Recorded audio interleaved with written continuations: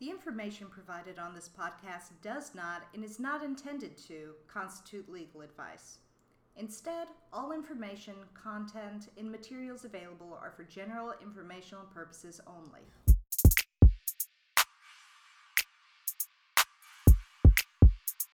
Welcome to Rights Here, Rights Now, the podcast about disability advocacy and activism.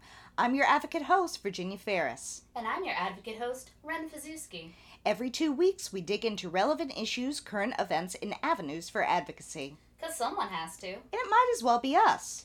This podcast is produced by the Disability Law Center of Virginia, the Commonwealth's protection and advocacy agency for disability rights. Find out more at dlcv.org. So, Ren, today we are going to be talking about one of my favorite topics. This isn't something that I get to do a lot of work on personally, but we're going to be talking about effective communication. And I love effective communication. I love communicating effectively. It's your whole brand. But we are going to talk to our fabulous colleague, Ms. Rachel Loria, about just all of the different technologies and ways that you can communicate with people with disabilities, be they people with hearing impairments, vision impairments. Yeah, it's a pretty broad topic. Yeah, so while we won't be able to dig into this 100% today, and make sure you stay tuned for future podcasts, I think this is going to be a good primer. Well, I'm really excited, but before we jump in, let's check out disability in the news. Speech pathologist Christina Hunger says she is teaching her dog Stella how to communicate with the same method she uses to teach children to speak and learn words. Stella knows 29 different words on her communication board, which is a similar device used for children who have difficulties with verbal communication. When asked her technique, Ms. Hunter stated it takes lots of time, lots of practice, and lots of repetition. Find out more at CNN.com.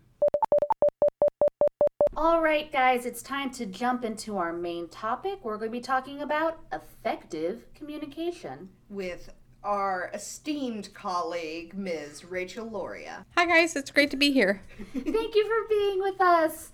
We really appreciate you taking the time and talking to us about something I don't know anything about. And I know relatively little about. Rachel, what is effective communication? So, effective communication is basically the ability of people with disabilities to communicate their message clearly, be understood, and also have other people understand them.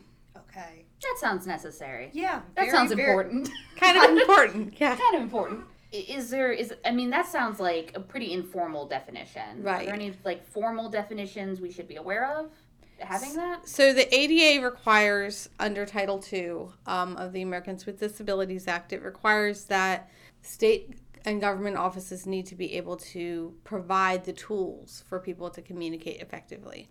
Also in nonprofits and other businesses, tools need to be available for people to be able to have a reasonable accommodation and communicate effectively. So this isn't just best practices, it is good to do this. It's This is Americans with Disabilities. And nobody you gotta.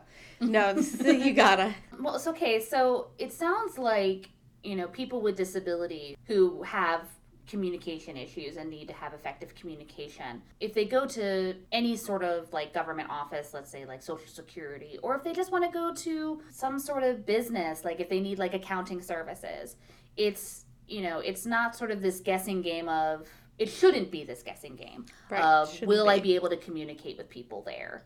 It should be something that they can go and just know they'll be able to One thing that we do recommend is if you are going and can call ahead, especially if you need an interpreter, call ahead just to make sure that the business or the office knows that you're on your way on a specific date and that you need an interpreter. That just helps to make it easier not only for you but also for the business that you're going to. But they would need to provide it. They would need to provide it, and they would also need to pay for it. Okay. So it occurs to me, we're talking about if you need an interpreter, that there's probably a lot of different disabilities that require different kinds of effective communication. Can you go a little bit into who it is that would need effective communication and how that's provided. Absolutely. Different people with disabilities need different kinds of communication devices. So every person's unique. Every person has different communication needs. Sometimes a person may not be able to verbally express what they need, but they may be able to write it down. That's one way of effective communication, is having somebody be able to read what that person wrote. Another way would be people who need communication devices that actually speak for them. If they hit a picture on something like an iPad, it would like the GoTalk app on the iPad, it would say, "My name is," and he would hit his picture and it would say his name. You've shown these to me before, and they are so cool. They are very cool. Very cool. They are very cool. It's amazing what technology can do. So other times, sometimes there's symbol cards called picture exchange communication symbols. And those can sometimes be used if a person cannot verbally express what they need. If they can pull off a picture of what they need and go and give it to the person who's with them to express what they need, that can sometimes be effective communication. There's other types of effective communication, such as people who have a hearing impairment. Sometimes would need a cochlear implant or a hearing aid. Other times they may need something like an FM system in their ear to help them hear what the other person is saying. Okay, that's a really good point, I think, is this idea of like effective communication. I think that like hearing aids are kind of ubiquitous to the point that some people don't even realize that that's Absolutely. a communication device. Something you kind of touched on earlier is this idea of bringing the picture card to the person who they're trying to communicate with. Are there other people that someone with disabilities would need to communicate with, not just like a shopkeeper or something like that? You make this sound so 17th century. Shopkeep, the barkeep. But like, who are, obviously we've spoken with specifically the ADA, but effective communication can be used with all sorts of people. Absolutely. Effective communication can be used with everybody, because we all know that people with disabilities are going to go out in the community like everybody else, ideally. Yes. And they need the tools to effectively communicate, hence effective communication with everybody else. You make it sound so simple when you lay it out like that. I think an important thing also to remember when you were talking about the different kinds of communication devices, that communication is really a two-way street, and it is it's as much about being able to receive communication as it is to make your own words known. I've done a lot of this in the school system, and one of the huge parts there with my two individuals who need the FM receptors is the social communication with their peers. It's not just hearing what the teacher is saying, it's also communicating with their peers and being able to express their thoughts to their peers. So that's a huge part of effective communication, is that it's not just a one-way dialogue. It's got to be two parties. Yeah. Right. So we've kind of brushed over there. For every disability, there can be a different type of communication device. So sometimes, or different kinds of communication. Sometimes you need an interpreter. Right. And that's something that you can request in advance. Now, when you're talking about interpreter, are we always talking about an American Sign Language interpreter? Not always. Sometimes people who have come to the United States have learned sign language in a different language. So that's always good to understand, and can sometimes be difficult when looking for an interpreter. But there's other types of language interpreters as well. Right. What kind of types of effective communication are there? Again, we've kind of brushed over some interpreters.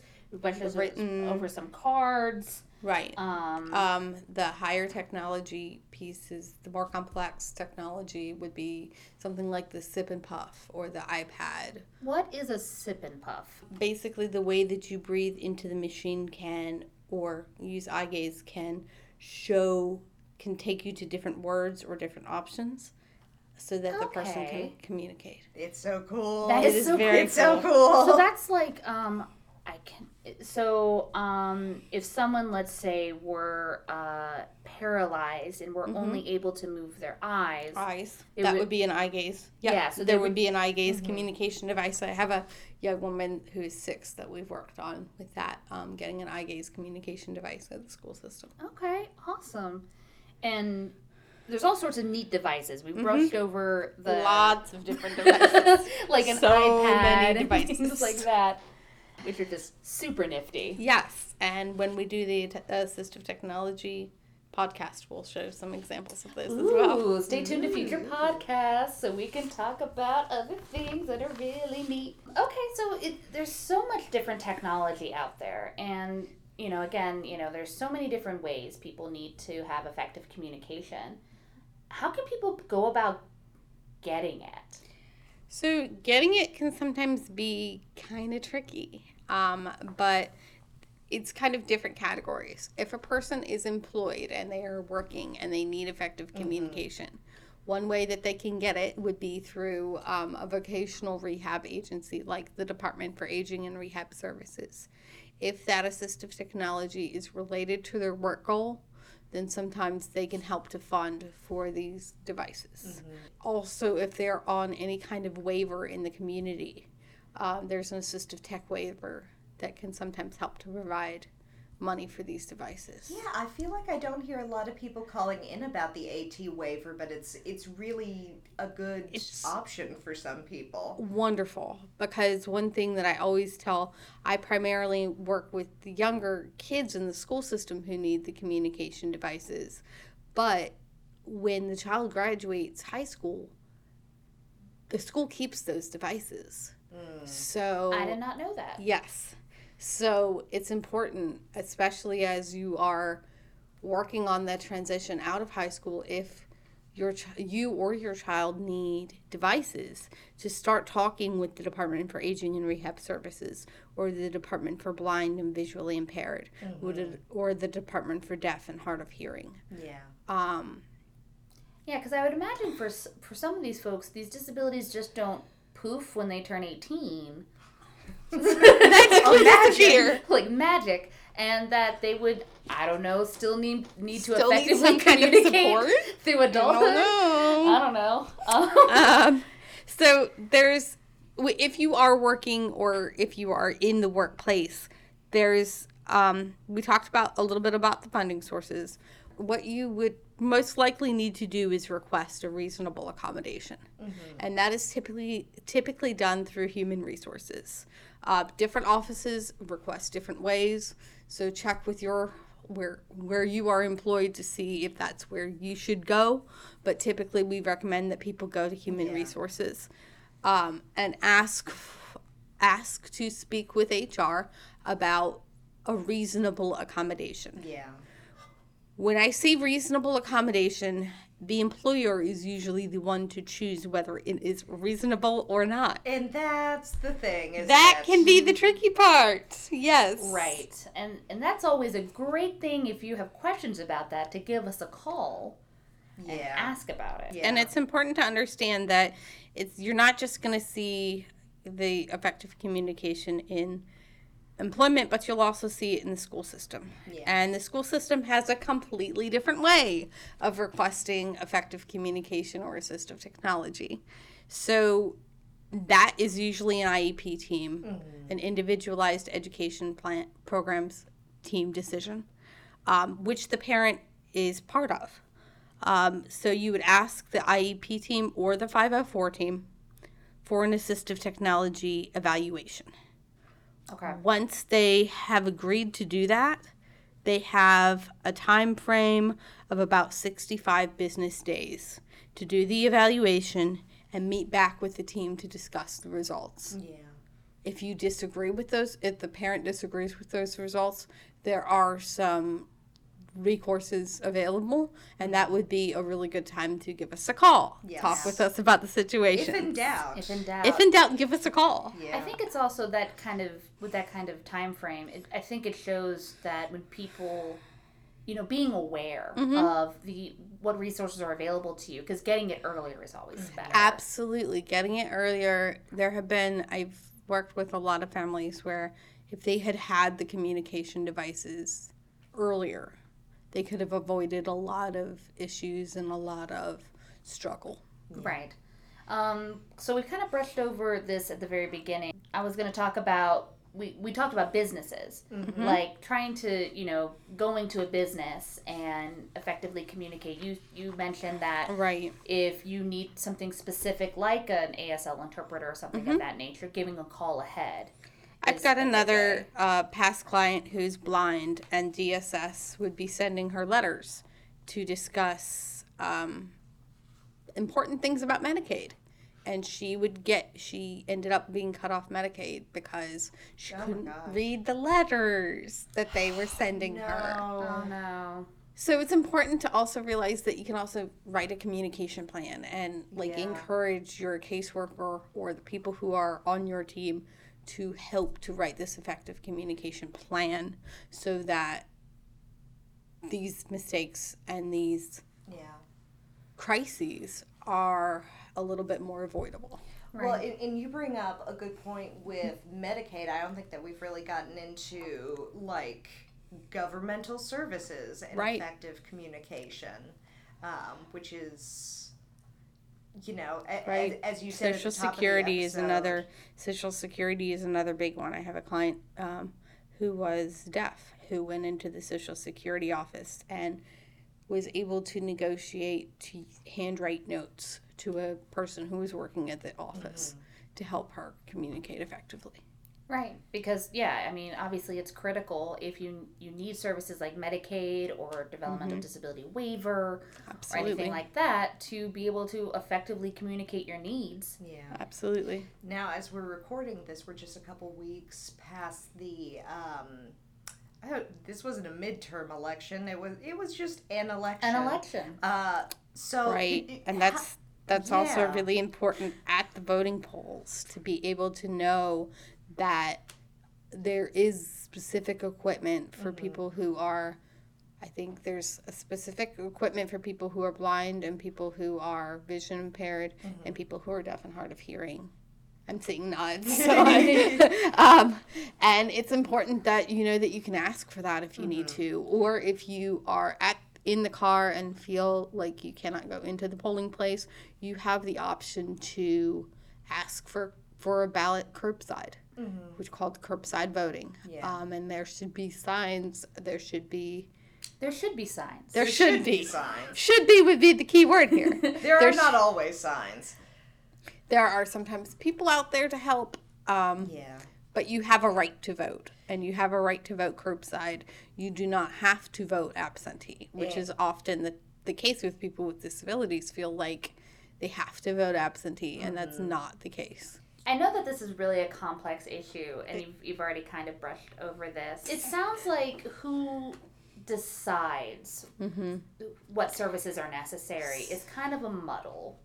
It sometimes is. With the employer, it's in an employment situation, it's usually the employer that decides what's necessary, but you can always back up the request with doctor's notes or other people who have worked with you professionally, writing letters expressing this is what I need, or you advocating for yourself, saying that this is what you need, but we always suggest also including documentation because it can be very complicated.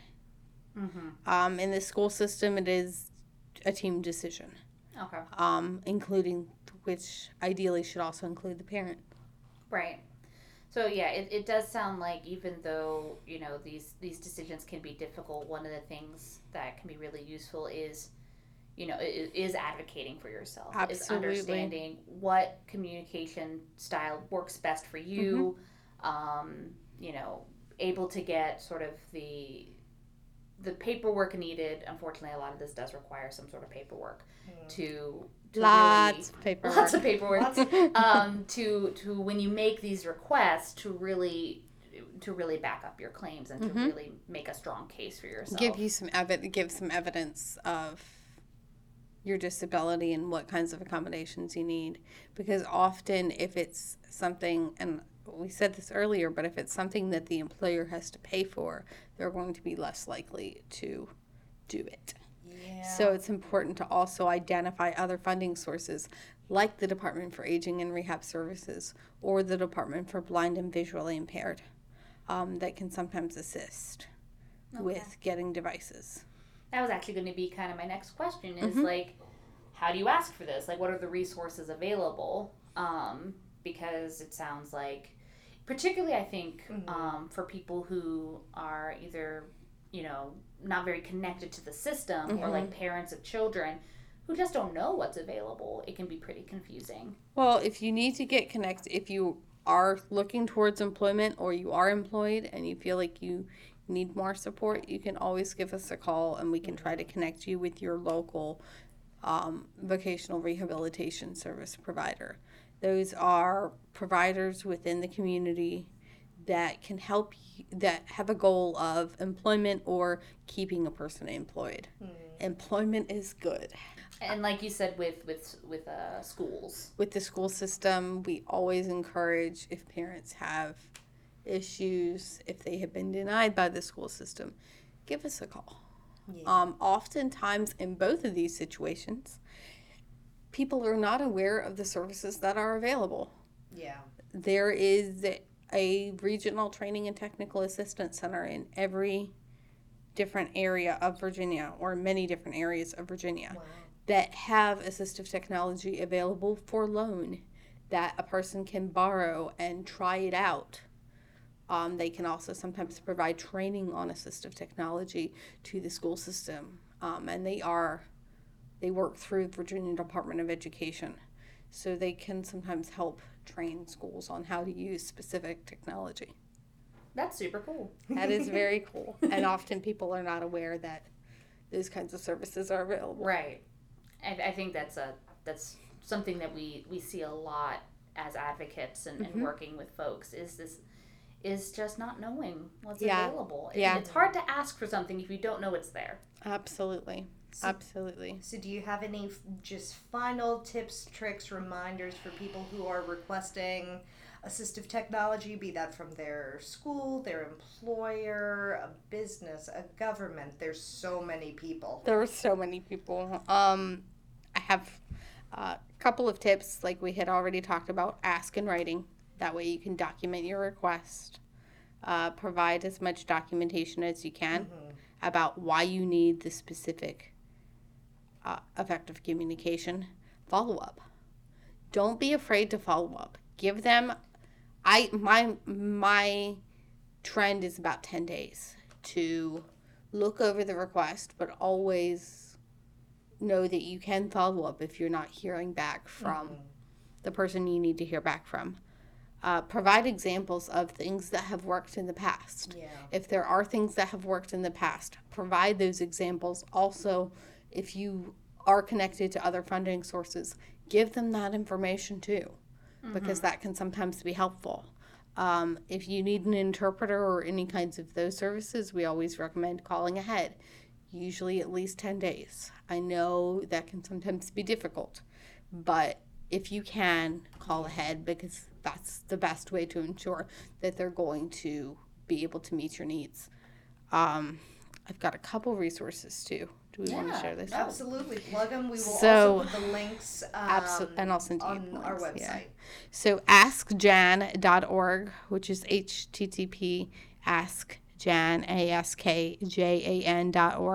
can give you some examples of accommodations in the workplace that may be helpful, including effective communication.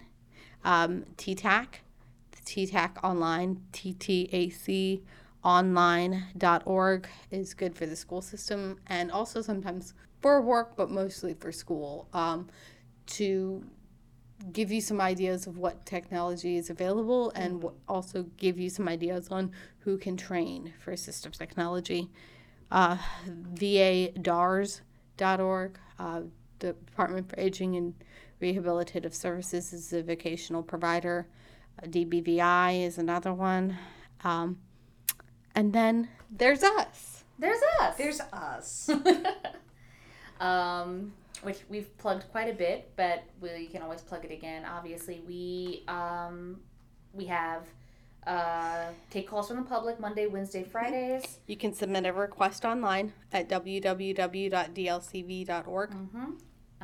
And, if you're having issues with any sort of effective communication, one thing that I just thought of is that I've had to deal with similar issues in state psychiatric facilities where a person required some sort of communication device and was not being provided one. Yep. And when you receive medical treatment or psychiatric treatment, You are absolutely entitled to communication.